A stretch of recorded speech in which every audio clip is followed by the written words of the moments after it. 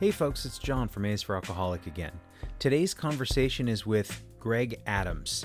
He's a gentleman I met working a job that, it's funny, we wouldn't have met otherwise, I don't think. And I think that is one of the gifts of sobriety that I have found, is getting to meet new people, getting to know new people, getting to talk to other people that I never would have mixed with before.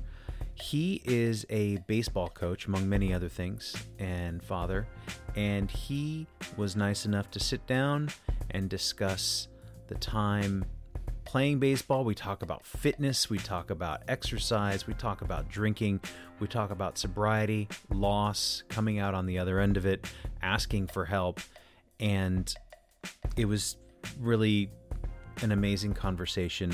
I can't thank Gregg enough for sharing his story, and I hope that you enjoy it. So without further ado, here is my conversation with Gregg Adams.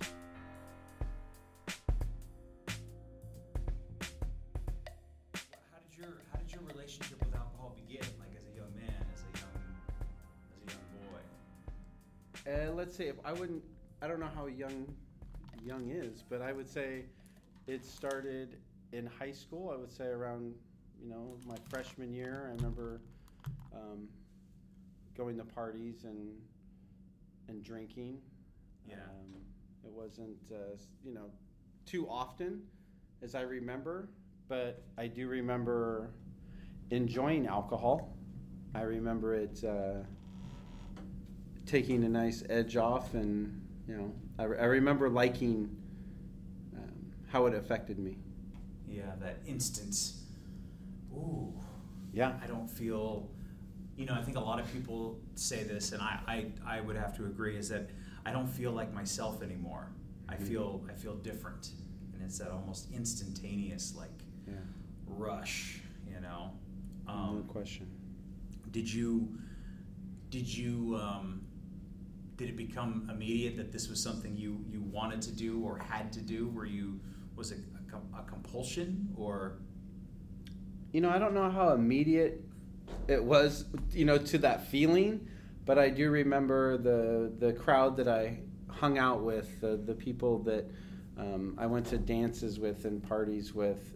It was very common. It was something that we were trying to get alcohol. We wanted to get it. If there was, a school dance coming up on Friday, it was like, it was being planned. And I don't remember needing it.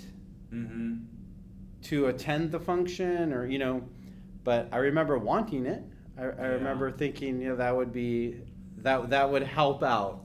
It was fun. It was, so exactly. There's definitely I talk a lot about the problems and the damage that alcohol has caused in my life and other people's lives, and I don't ever want to gloss over the fact that there was a point where it was fun, and that we weren't necessarily hurting anybody. We were just excited to have a good time and try something different, right? No question about that at all. And in fact, I give alcohol a lot of credit. I really do. I enjoyed drinking recreationally. I enjoyed a lot of the stuff that alcohol provided. Relaxation and fun, as you said. I mean, I give it a lot of credit for a lot of things. Yeah. And were you, you grew up here in the Sonoma area? I grew up in Concord, so in Contra Costa County in the East Bay. In the East Bay, okay. So Bay Area. Bay Area. And was it something that went into adulthood? Did you ever find it as an athlete, right? You were, even as a young man, you were an athlete, right? Yes. Did you find it that it affected you, or was it adversely when you were training or playing, or? No, I actually had very good discipline in the sense that I don't feel like it ever affected me. Mm-hmm. I never, drank night before games, or later in the week if there was games coming up. I can't say that I did my best training. I mean, obviously I missed some training, probably. Like, not if I had it scheduled, Right. But, if I had it scheduled, I wouldn't be out drinking the night before if I was getting up in the morning to do something. But if I didn't, I probably took the day off, I don't remember drinking, super excess when I was younger. And in college, not to jump ahead so much, but in college, it was, we played games. I played baseball here at Sonoma State, and it was games on Friday. A game on Friday and 2 games on Saturday, and we would get together on Saturday evening and barbecue and drink beers and have a good time. What position did you play? When I got to Sonoma State, I played a little bit of second base and a little bit of designated hitter. So I was in the lineup all the time. I played all the time. I was very fortunate that I was decent enough to play all the time and contribute. Well, you gotta be good. I mean, baseball is not an easy sport. I mean, it's a very small ball. I've only ever played catch, and when it's coming at your head, it's not a lot of fun to a lot of people because it's a difficult sport. And on top of it, there is a lot of I guess drugs, if you want to say, in the sport like baseball that people use, like steroids and stuff. No, just stuff to numb the pain, because baseball is such a negative sport. If you're a good hitter in baseball, you get out 7 out of 10 times. You hit 300, you're really good. So there's a lot of failure to contend with in baseball. And, it's not saying that you have to use alcohol or anything. It's not something that I had to use on a daily basis to get through, but it is a negative sport. You know what I mean? It's most teams, win because the other team makes more mistakes. It's usually, So I imagine there's some metaphor for life somewhere in there about the 7 out of 10 failures, and you're great. You're at the top of your game if you fail 7 out of 10 times. I guess you get used to failing. Yeah. Right? Yeah. But no, I've only ever really played catch. I think there was a few softball games that there was lots of drinking involved, and so nobody was ever concerned about making scoring any points or anything like that. And so in college, did the alcohol increase or decrease? I mean, you were pretty. I'm gonna say the alcohol increased. I was away from home. I had nobody.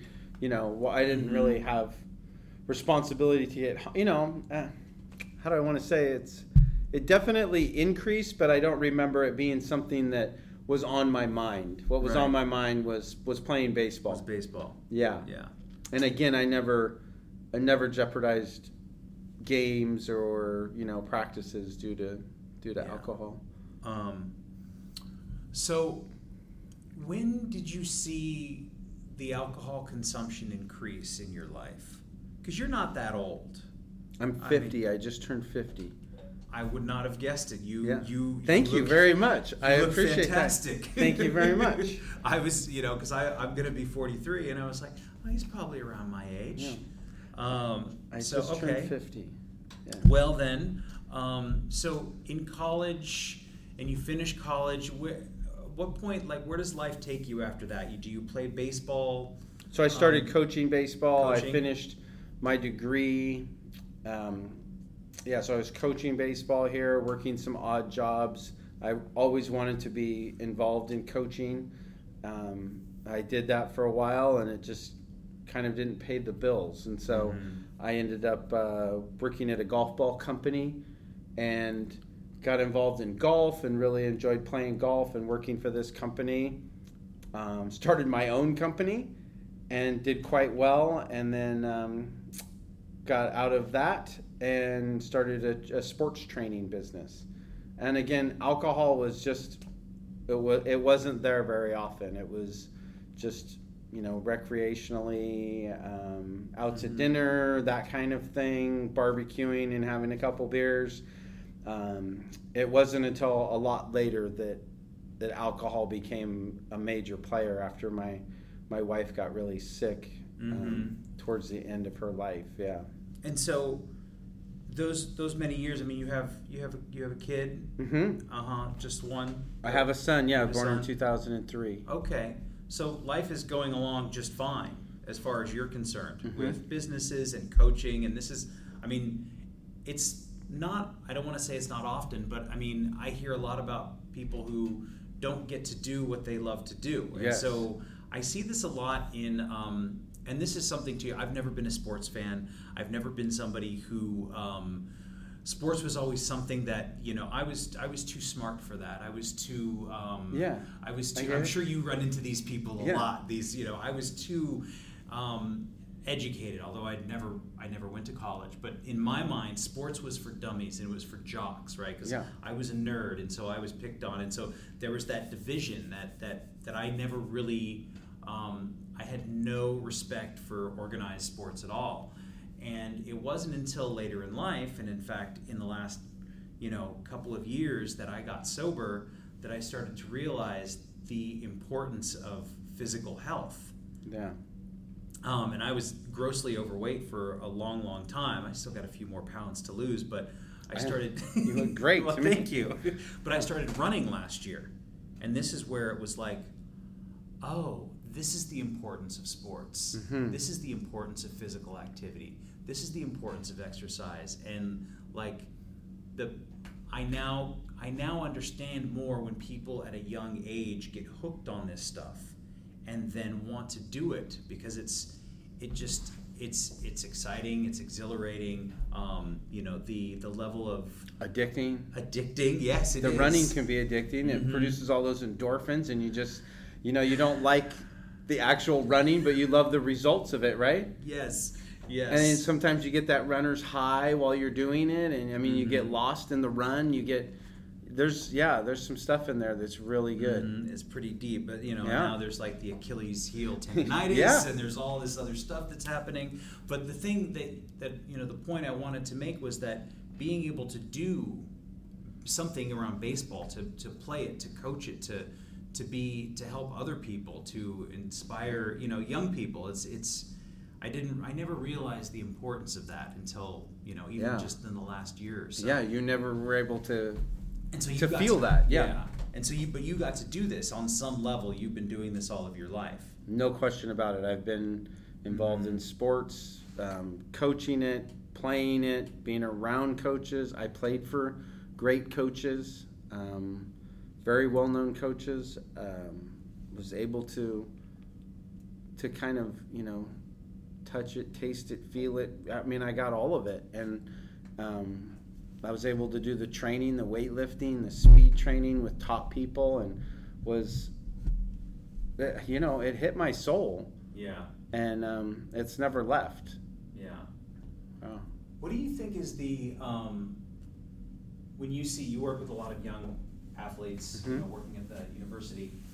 What is the number one thing that you see that gets in the way of people's training or accelerating or improving their honing their craft? What gets in the way of it? You know, I would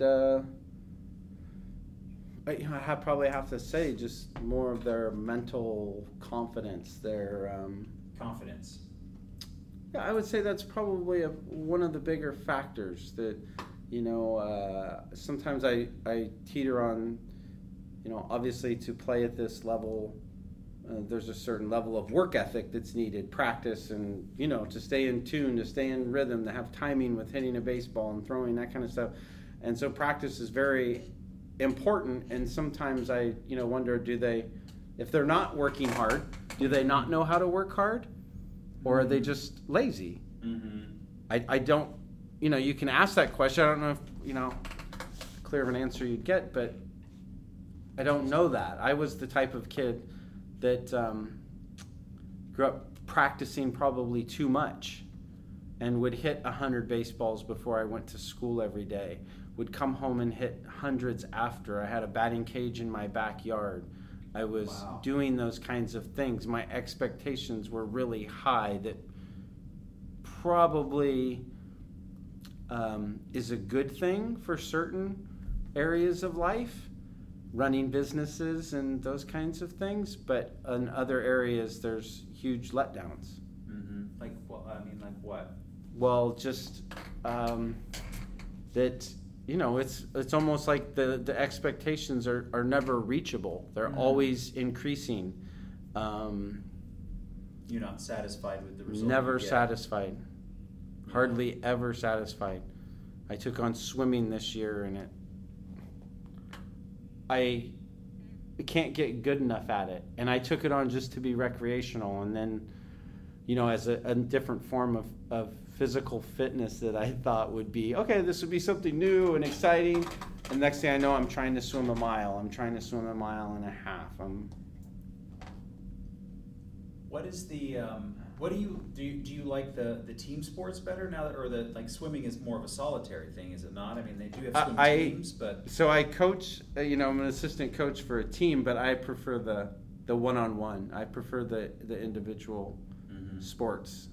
Yeah, and I prefer training alone. I go to the gym every single day, sometimes twice a day, and I prefer to train alone, preferably without headphones on, and just try to get in my own head and try to, I am definitely a headphones person. I've Okay. always been a big Most music people guy. are, yeah. And so it just was like, okay, I need a pair of headphones. So then I need my cell phone. I need my music, and so then I've got to kind of figure out some way to attach it to me that it's not flopping around. Sure. And I've been out a few times without headphones, but it's always this. I'll put on this playlist and I'll put it on shuffle, and then the fast song I'll run fast and the slow song I'll run slow and kind of and play around with it. But yeah, it's such a I find that and I don't know if it's the same for baseball, but in running it's more about the mental than it is. It's definitely I've lost. There's no question. Playing a bunch of weight, but my mental state is the biggest part of it. That's why I want to get out there and do it, and I get frustrated when I can't. Mm-hmm. That's the number one reason why I do it. That's the number one reason why I go to the gym. The physical is the icing on the cake. The mental is it. In fact, I try to make it harder on myself. I try to, instead of just taking on swimming, that I just can't go swimming at 8 o'clock in the morning. I need to go at 5 a lot of times to just make it harder and more rewarding, that no one's there doing it. I'm there, by myself. And did you go swimming this morning? Of course I did. I was out with a knee injury, and it's a slight knee injury when you're 50. You know what I mean? Right. And they're not big injuries, and so I had to take some time off. And I was kind of pushing it. When it first got hurt, I was kind of pushing it, and then I saw it wasn't getting better. And actually, there's some people here that were like, Greg, you just need to take some time off and let that ligament heal. It's not a muscle, it's a ligament. You got to let it heal. So I did, and yesterday was the first day that they were like, you should go try to swim again. So I jumped right in and did it, and then went back today and swam again. And I feel so much better. Right. I mean, not that I was in a lull, but there was something missing from my life, and I was still going and doing some lifting for upper body stuff, but getting in there and swimming and just having that, get in, get it done. It's similar, I find it, to running, but swimming, you kind of it's a little more technical. There's arms and legs, going, and I can't get lost in it, where I can get lost in running. Because you can kind of turn it off once you get the rhythm going, right? You kind of turn it off, and you can almost or at least for myself, I could get to a spot where I would look back and go oh wow, I've actually ran the last 5 or 10 minutes, and I didn't really realize. You kind of get that cadence going to where you get lost in it, I guess. Yeah. That's how I feel. Yeah, swimming is another thing. It's difficult for me. I don't have the form down, so I'm kind of just flopping around in there. But I didn't have the form when I started running, so it took me It took me 9 months to get this sort of really not great stride when I'm running, and it's okay, well then see what happens in another 9 months, and spend more time with it, spend more time with it, and spend more time with it, and you talk about the injuries, and now everyone that I've talked to, the acupuncturist, the guy who does the body work, the physical therapist, and they're like, you need to get stronger, John. Okay, great, you've lost a lot of weight, but now you're just doing the same thing over and over and over. You have to lift weights, your arms need to be strong. I've got squat phobia. I don't want to do squats in the morning, Greg. So you're getting those repeat injuries, because you're using the same muscles too much, and you're not strong in other areas, and so they're all taking the burden. Yeah. So the guy who does I go down to Oakland, and he has this big machine, and he gets in there and he digs in my psoas, and he does all this stuff, and I feel amazing afterwards. And he said, John, I work on a lot of people. He's like, I work on yogis, I work on stuntmen, I work on athletes. He said the people who have the least amount of injuries and problems are the weightlifters. Because he said, no one ever says, oh, my back is too strong. And that's what he keeps telling me. He says, you've got to strengthen your back, you've got to strengthen your glutes, you got to go do squats, and I need you to lift a bunch of weights.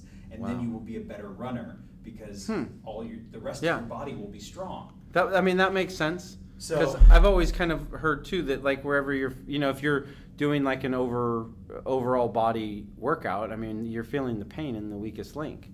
Mm-hmm. That's the one that's kind of calling out to be strengthened. Yeah. And so I try to do cardio like 5 to 6 days a week. I usually swim, and I was doing stairs and biking, and then 3 days a week I would do lifting. Yeah. So, and I think I overdid it. Yeah. I think I got to a point where I was just wanting more. It was after like 9/11 September, and I saw some firemen on these stairs, and I was like, what do you guys do? And they said, well, we do 101 flights of stairs. And I said, for what reason? And they said, because there was a fireman that went up into the towers 101 flights 2 times. And we do that on 9/11. So I was like, well, I'm going to do that. Not that I have Right. I jump on and do that. And then I was like, I'm going to do that every day. So then I added that on top of my swimming and my biking every day. And then I think my knee was like, enough's enough. Time We out. need to heal. Yeah, we need to. Well, because we went by the sports medicine area here too, Yeah. and like healing's important. It's a pretty the thing that I didn't realize too, and I just did my first half marathon, which was brutal. I wouldn't suggest it to anybody after. I just started running last February or March. That's a pretty good task you took on there. It hurts. When was this? 2 weeks? November 1st, November 2nd. And you're still reeling from it, or no? No, You're okay now? There's some nerve issue here that needs to be addressed in the thigh. Wow, but no. Good for you. Thank you. Yeah, it was pretty hardcore. I bet. But the thing that I've been reading about and listening to other people talk about is that the recovery time is really important. Yeah. Like, that's fine. You want to go run 13 miles in the desert? Like, do that. But understand that you can't, and especially at 43, I can't just hop out of bed and be ready to go the next day. I have to intentionally rest my body. Yeah. Massage, even just like self-massage and things like that, and hot bath and whatever it is. So that's something that I've learned. That comes along with taking on sports or taking on physical fitness. There's no question about that.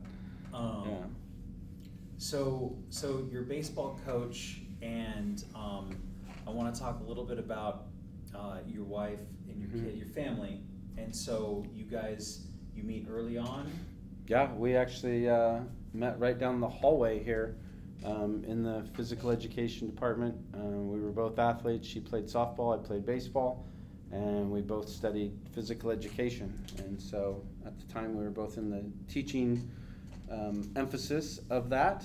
And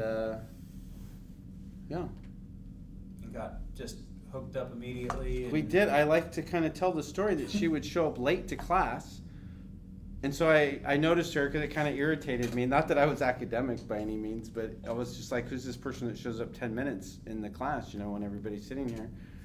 And then like a couple months later, she gave a real touching speech in this class over here, History and Philosophy of PE, about her best friend that was working at a Round Table Pizza in Sacramento. He was attending Sacramento State, and somebody came in and robbed the place and shot the employees at gunpoint, and he was murdered. And she told this story that was obviously quite touching, quite impactful, and I thought how courageous of this person, and who was I to judge this person for showing up late. The fact that she was showing up was, my God, and so of course she kind of made me mad for showing up late, and she really, made me cry at this speech. So I asked her out on a date, and we went out. And unfortunately, not too long after, maybe about 7 or 9 months later, she was robbed at gunpoint. And crazy time. And And so you guys get married. We do. We get married. Well, soon after that, she was having problems and ended up. She was carrying an autoimmune disease called lupus, and it's something you carry, and it's usually revealed due to trauma. And most of us believe that due to that, that robbery of her being held at gunpoint, that lupus, started showing itself. She started having some problems and ended up in and out of, I don't want to say remission, but that disease, just kind of comes in flares, usually stress-induced. And, we went through like about 6 years and ended up learning a lot about each other and went through a lot of stuff and ended up getting married in 1998. Yeah. And so it's the emotional trauma that affects the physical condition. And I've over the years being around her, I felt like the emotional stress, and also sometimes I felt like even the physical stress or something. If she would go out and do something, she was very active. She was a PE teacher over in Sonoma, and so she was always, trying to push herself physically, and I felt like it had some effects on her too. Well, it's just when you talk about the trauma and stuff like that, and it just all seems very all connected. Is what I've learned in my life is that if something happens over here, it's going to affect things over here, and not just in my ankle, my knee, my shoulder. It's things that are going on in my life and those emotional moments and then things. So you do this for 6 years. It goes 6 years. On. Yep. We get married in 1998. Things are good. Her lupus is, she's been able to manage it quite well, to the point that we were met with doctors and okay to try and start a family, and our son was born in 2003. And soon after that, she started having a lot more trouble. She was actually considered to have like a sensitive pregnancy, a high risk pregnancy, and things went great. She was for like 8 months. She did fantastic, and we went in for a normal test, which we went in weekly for at that point, and he was due on January 21st, and it was about 3 weeks early, and they said that her body was having some troubles, and so did an emergency C-section, and it took a long time for her to recover. I can remember looking at a picture of her from a party. It was probably our son's birthday party, and a year later, and she still looked kind of grayish, like her body hadn't recovered from childbirth. And so, and that took some time to get over. It took some time, for her to get over. It's just, and she did. She recovered from that, but it was just something I feel like a lot of those things that happened to her, they just kind of kept scratching away at her, kind of knocking her down a little bit. So, but she did recover from that, from that childbirth, and a few years later we were okay to try again, and she did carry a baby for 5 months, and unfortunately we lost the child. So, and that was very traumatic. Sure. That was 2007. And we both went through some hard times. That she went through some severely hard times, and her immune system was quite suppressed. I mean, she was taking some medication. She had levels of depression, and in February of 2008, she ended up breathing in a bacteria called rhodococcus, and ended up in a medically induced coma. that she was in for 29 days, Marin General. And obviously a very, very difficult time. Our son was at preschool, and And how are you dealing with all this at that point? At that point, I actually feel like I was dealing with it quite well. We're very fortunate. Her mom came down and stayed with us and was able to take on a lot of the activities with our son and get him to preschool and pick him up. I felt like it was just something that I was able to take on, and really it was obviously very difficult, but at the time I was able to really jump in and be there every day, and I didn't really realize what sort of problems it would have on me.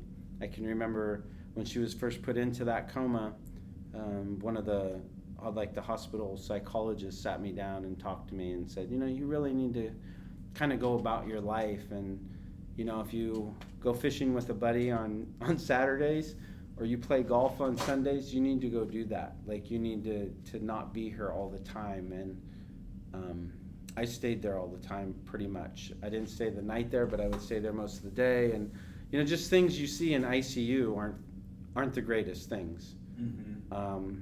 At one point, I remember thinking that I had seen or been around or watched in other rooms like 17 people pass away, and that's probably pretty common in an ICU. I mean, for a 30-day period. And so, but the encouraging thing is that my wife was young at that time. I believe she was 37, and her heart was good. She was recovering. I mean, they were encouraged as time went on. She was getting better, and it was quite inspirational. I mean, the fact that she was improving.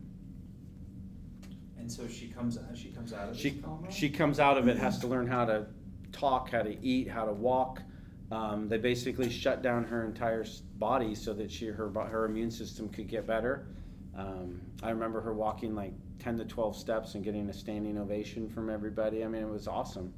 And I believe it was about 70 days in the ICU and in the step-down unit before she was able to leave the hospital, and she did awesome. She recovered. I almost had like a full recovery. Yeah. And so she comes home, and everything, as far as you know, is fine. And yep, she comes home. Everything is fine. She has goals. She's training. We're going to the gym every day. I had the sports training business at the time. She would come to the gym with me and train. I remember us, starting by walking, down the street, and then we were walking blocks and then miles. It was great. It was family therapy. We were all, walking together, and it was great. And in fact, one of her goals was to get back to teaching. And a year to that time of her leaving the hospital, she went back to teaching. And as inspiring and as awesome as that was, that same week our son was diagnosed with an autoimmune disease of type 1 diabetes. And so we kind of got knocked down again. But yeah. And how was he? He at the time was quite sick. He now is great. I mean, type 1 diabetes has just become a way of life. And checking blood sugars and counting carbs and making sure that we're taking care of ourselves and eating the right things. And so he's healthy and doing great. I mean, I've seen that the managing of the treatment of that disease has just come so far to where I can look on my phone and see his blood sugar. He just started on an insulin pump a couple weeks ago. At the time, it was quite crazy. Sure. I mean, just learning all that, both of us, my wife and I, really didn't have much of a clue of what, type 1 diabetes is, and doing injections, and so that was a very difficult time. Yeah. And so she goes back to teaching. You discover this thing about your son, this diabetes, and now you have this new, this new challenge that comes across that now you have to you have to figure it out. And it was, very difficult, very trying, but I will say this, is that the type 1 diabetes is very manageable, and my wife's lupus was very unmanageable, it was very unpredictable. It was, that time started to come around then that, I felt like most of the time we would wake up in the morning just not knowing what was going to happen, whether we were going to, end up at the hospital, 911, or, just what was going to go on. The pharmacy, we were at the pharmacy, it seemed like, every other day, picking up medications and going to doctors. She, around 2009 and 10, she got really sick again. Kidneys flared up. They made a decision to let her kidneys go to save her life, and so she ended up on dialysis. And so, she started taking dialysis 3 times a week, and then we started doing it at home. So she got trained to do it at home, and that was every single night at home. That was major stuff. Yeah. Hauling bags in, UPS would show up, bringing all kinds of stuff. It was crazy. Yeah. It just progressed into that, you don't really realize all the stuff that you're taking on, Until you're in the middle of it with something that is... I sometimes look back and I wonder, how we did all that, how we sterilized the room and hooked up all the bags to, to basically detoxify her body, of getting, removing all the toxins, and it would run all night. She would do the peritoneal dialysis for 8 hours, and then in the morning we would unhook everything and haul it all out and drain everything and dispose of it. It was a lot of work. And on top of that, our son being diabetic at that time, he was, maybe 6-7 years old, and so that was another job of taking care of that. Man, that's huge. Yeah, like I said, I didn't really realize it at the time of how much it was, because it just kind of kept progressing, things just kept getting added to the plate. I hate to even really say this, but I can remember sometimes when she would go to the hospital, it would be a little bit of a relief that she could do the dialysis there, and they could manage her medications, and I didn't have to go to the pharmacy, and so we could just go down and stay with her. And well, those are complicated emotions to deal with when you talk about feeling guilty for feeling relief and not being able to feel the relief in whole. I didn't deal with anything remotely similar, but when my dad passed, and there was a lot of issues with that and dealing with that, and but it's hard because we want to just breathe and take a moment, but when it's with somebody that you care about and love, and they don't get a second to breathe, you go, well then I want to breathe for both of us, Yes. So and this was a daily routine. This is daily routine, and as the years went on from 2010 to 12 to 14, it just kept getting worse. More complications, more trips to the hospital, longer stays in the hospital.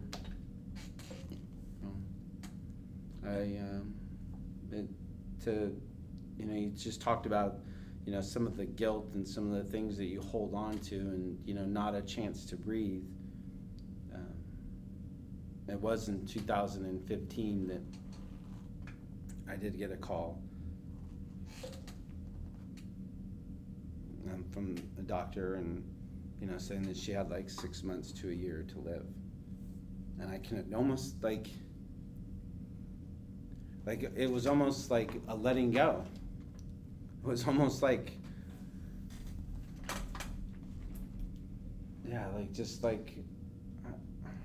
don't really know how to even put it into words, but it's just that I could breathe. Yeah. And it was then that I started drinking, like to the, it was like this freedom to have a few drinks, to not have to worry about, taking care of all the medicine, or, I still did, but it almost like I was just able to kind of like let go a little bit. And was that drinking heavy at first? Was it just a progression? It was a progression.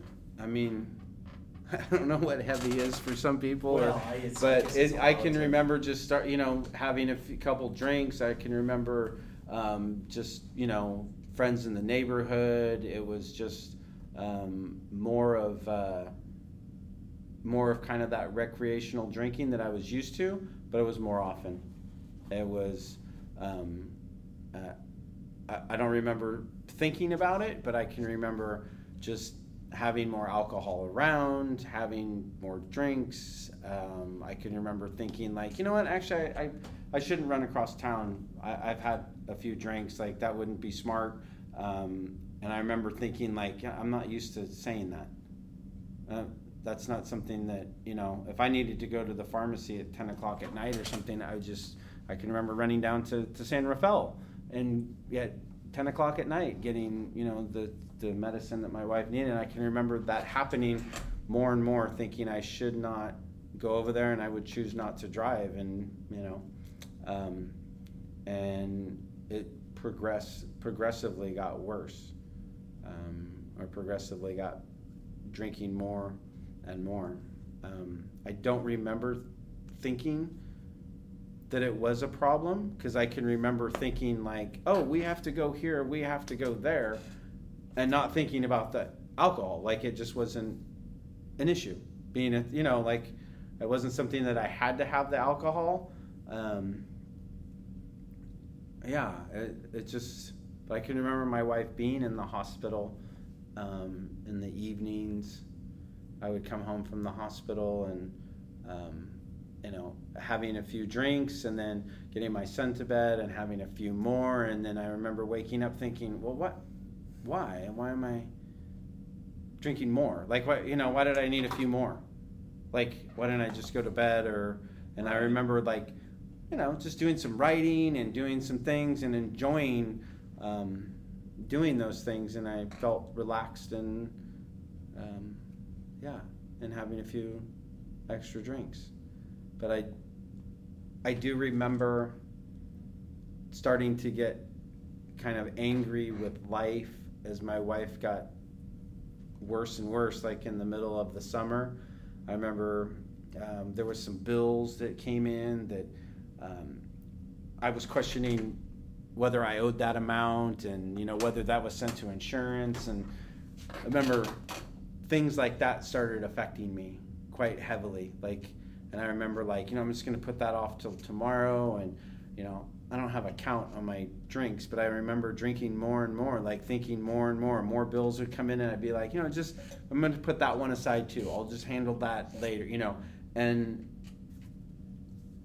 over a short period of time now when I look back on it, but it seemed like, I was getting stuff and just, okay, that'll be tomorrow, and then that turned into, next week. And I think I was drinking a lot more than what I even realized. Yeah, we just quit counting. And yeah, I wasn't counting. Yeah, there wasn't a count, but I do remember thinking, I can't believe how fast I'm going through those bottles. Like, did I really, wait a second, when did I drink all that? When, So there was still there was still some self-awareness. There was some self-awareness. Even as deep as you had gotten. I was drinking a lot. When I look back on it now, I was drinking quite a bit, and I was drinking a lot. And I remember thinking I wasn't going to drive. I made it clear. I remember, I can remember calling a friend of mine to go pick up some stuff and go. I still had responsibility to take care of my son, and my wife was still alive at that time, and so I don't remember. I wasn't drinking definitely wasn't drinking all day. I would just come, and it would just be in the evening times, but it was drinking more. Mm-hmm. Yeah. And this went on for months. I felt like I was, I'd wake up every day and just be like, I feel like I had too many drinks. Like I'm drinking too much. I'll just not drink today, and then maybe I'd go a day without drinking, and the next day I'd be like, okay, well, I'll just have a few, and then that would turn into, a few too many. Yeah, and it's such an insidious thing because we don't know, and then it comes in so many different ways, and we think we're fine if we don't drink for a day. Yes. I've got it handled. I've got it covered. Oh, that was just yesterday. And you talk about like putting the bills aside. I was notorious for, oh, it's fine. I don't need to deal with it. It'll deal with it on its own. It'll take care of itself. If I just put it aside, it'll take care of itself. I'll just ignore it. I'll ignore it. And, ultimately, to the point where I had the Oregon Department of Revenue fine me from 2002 just recently. And I'm like, what? Really? Yeah. Yeah. They're like, you owe us $300 and some odd dollars. And I was like, wow. Okay, well. Sure. Then here's the $300, and I'm really sorry that Yeah. I couldn't begin to tell you what that was about. Yeah. So what taxes I didn't pay, but but just putting things off was. I was just notorious for that. Yep, and progressively my wife got worse. And she passed away on October 25th, and.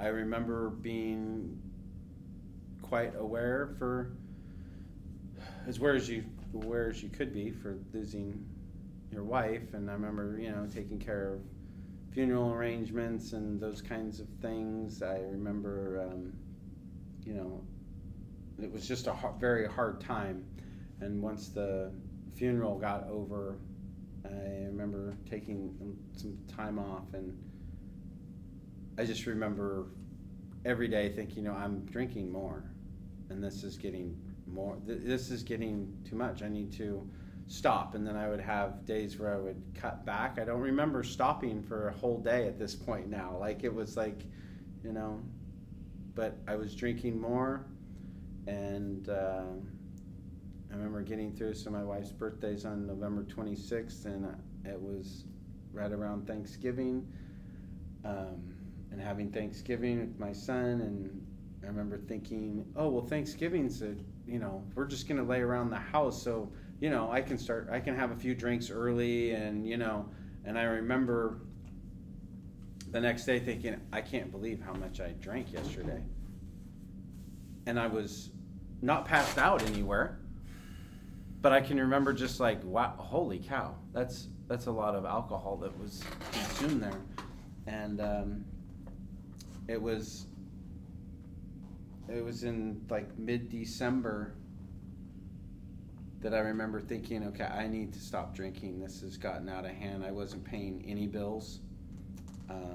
I couldn't give you a date, but the water had gotten shut off, the PG&E had gotten shut off, and I made those phone calls to get them turned back on. That wasn't a problem. The money factor wasn't a problem. It was the fact of I wasn't able to take care of things.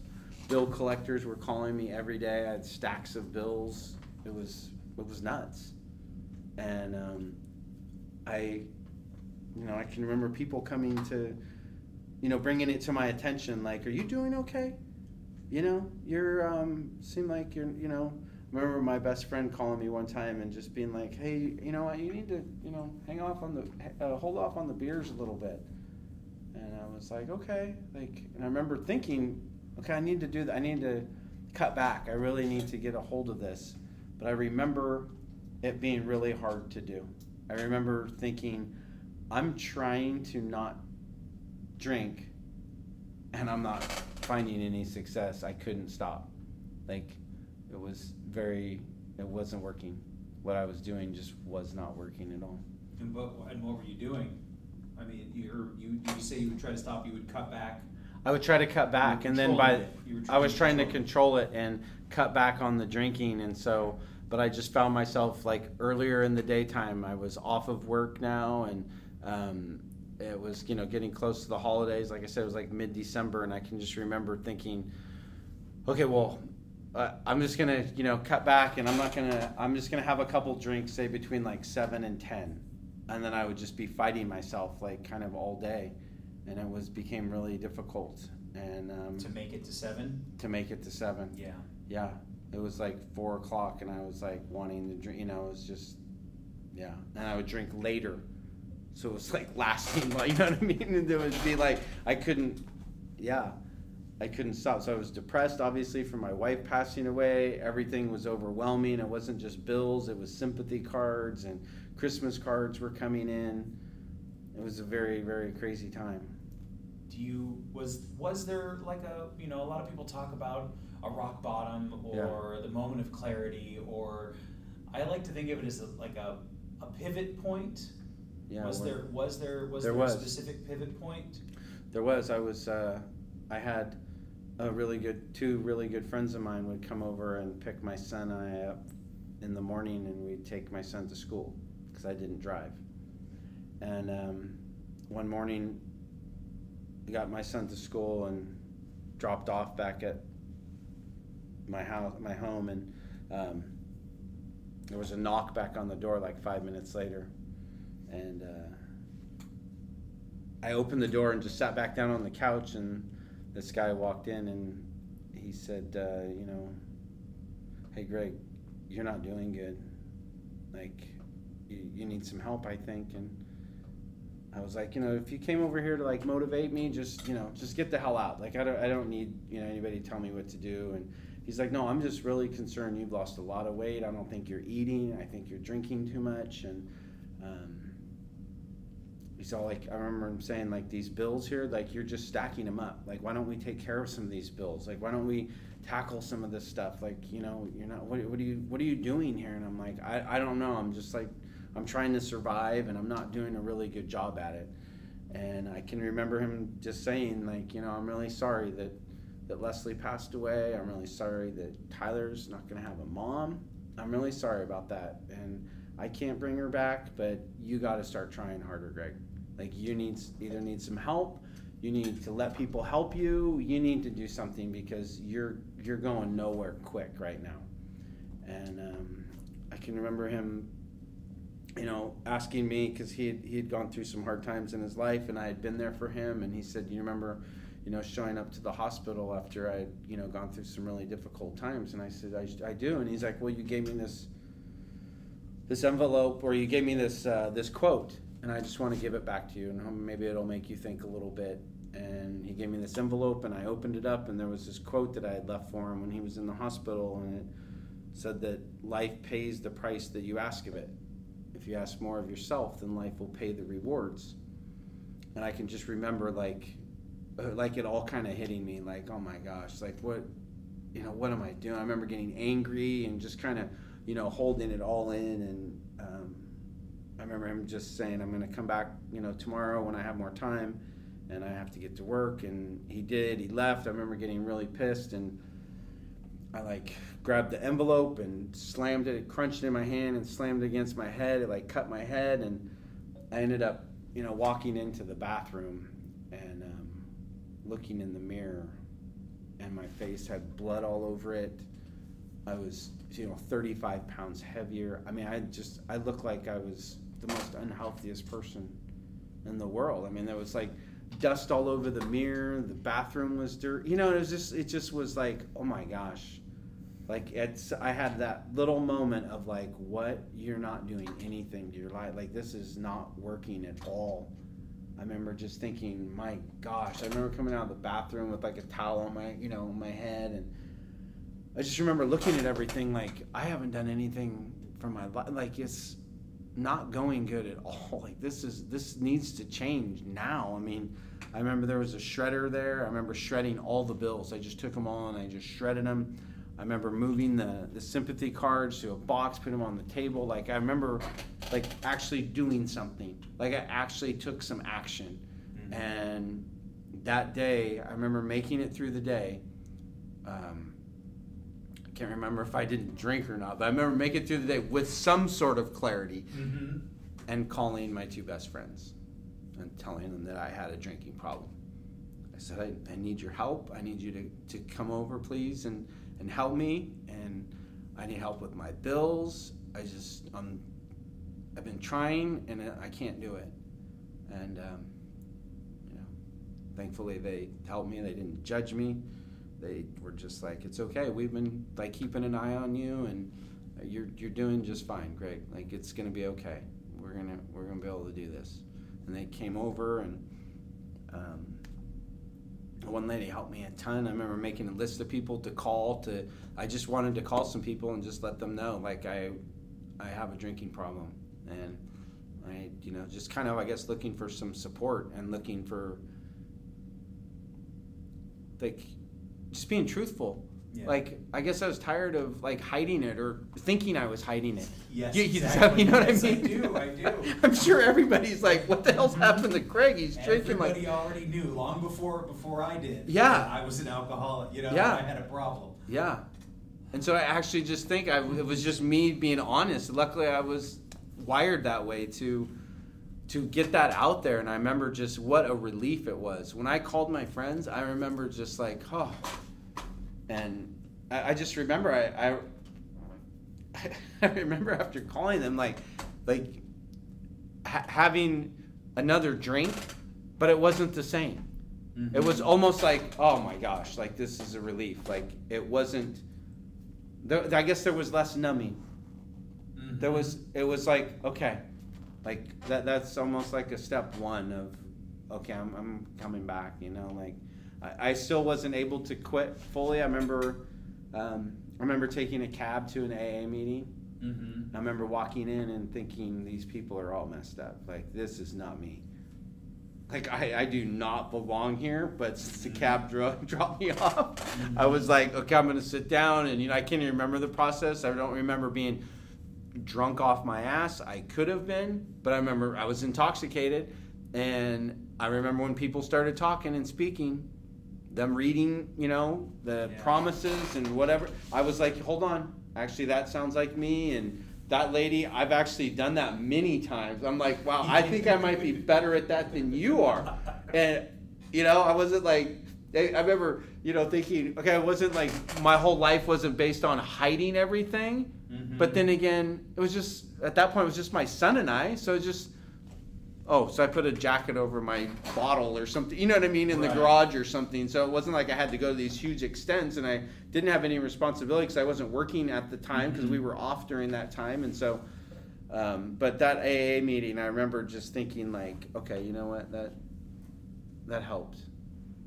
That was okay there. That was those people, I could relate to them, and I remember thinking that's, that was a good place. But was you... What program do you use today? What is your... Because I do not. I actually went to an AA meeting last week. They asked me to come speak. Oh, okay. And so I went and spoke, and it was great. I had so much fun, and I felt so much connection. I actually went back last night and attended that same AA meeting just to be a part, and it was great. That's awesome. It was really cool. And I went back and thanked them. They were like, no, thank you for speaking. I was like, no, you have no idea. Like, it inspired me more. Like, I felt at home here, and I appreciate what you guys are doing and what you're trying to do. I get asked this all the time when I speak about what did I do to get sober, and what do I do to stay sober. And AA helped. I did not go through the steps, and I went to many meetings, but I didn't attend regularly. The biggest motivations are son, without question. That is the number one thing.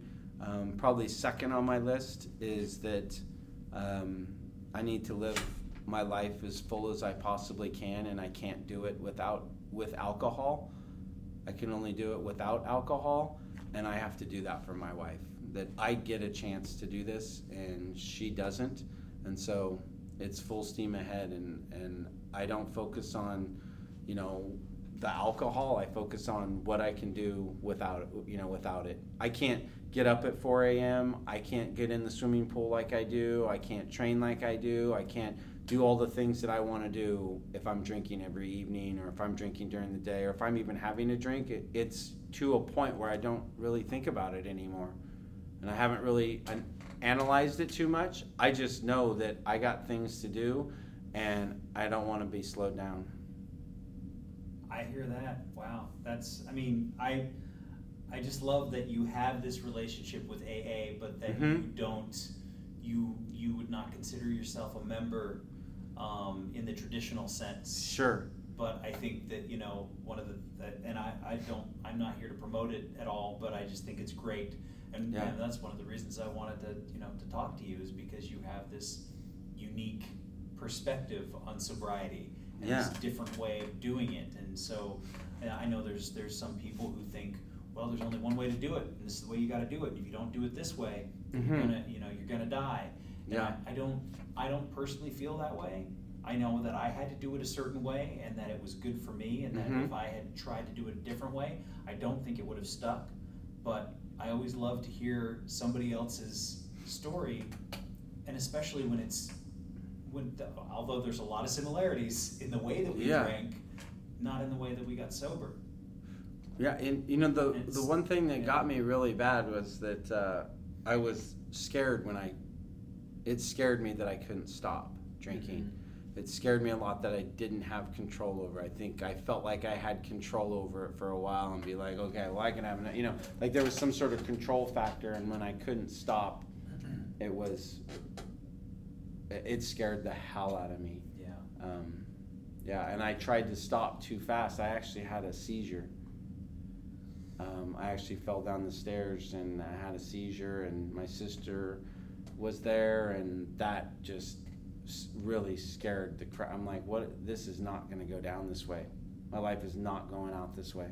Like, there is nothing worth this. I mean, I need to be here for my son. I need to take care of myself. Yeah. And what about now? Like, how is life now today? I have the greatest life of anybody you've ever met. I really do. I'm almost blown away. Sometimes I feel like I'm almost it's very relaxing. I used to take blood pressure medicine, and I used to have really bad anxiety, and I would take Xanax, and I don't take any blood pressure medicine. Like I said, I lost 35 pounds. I go to the gym once or twice a day. I have a great job. Things are really good. I really, really miss my wife not being here, and I really miss my son not having his mom. And the other night we were putting on Christmas tree ornaments, and it was very difficult. And but it's also something that I try to embrace, the fact that I can't change that. All I can do is, not necessarily live for her, but like living with honor of it, that I get to do this, and that take advantage of all the time that I possibly have, especially with my son, but just for my own life, and that, the decisions that I make are going to be to make me stronger. And there's no alcohol or drugs involved in being stronger.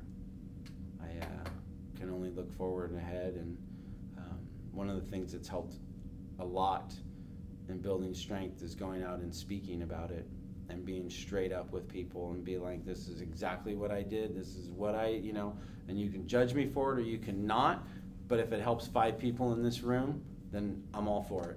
And if you got questions for me and they ask me questions, it's like, I'll tell you exactly what happened to me, and it's not a pretty scene, and not a lot of people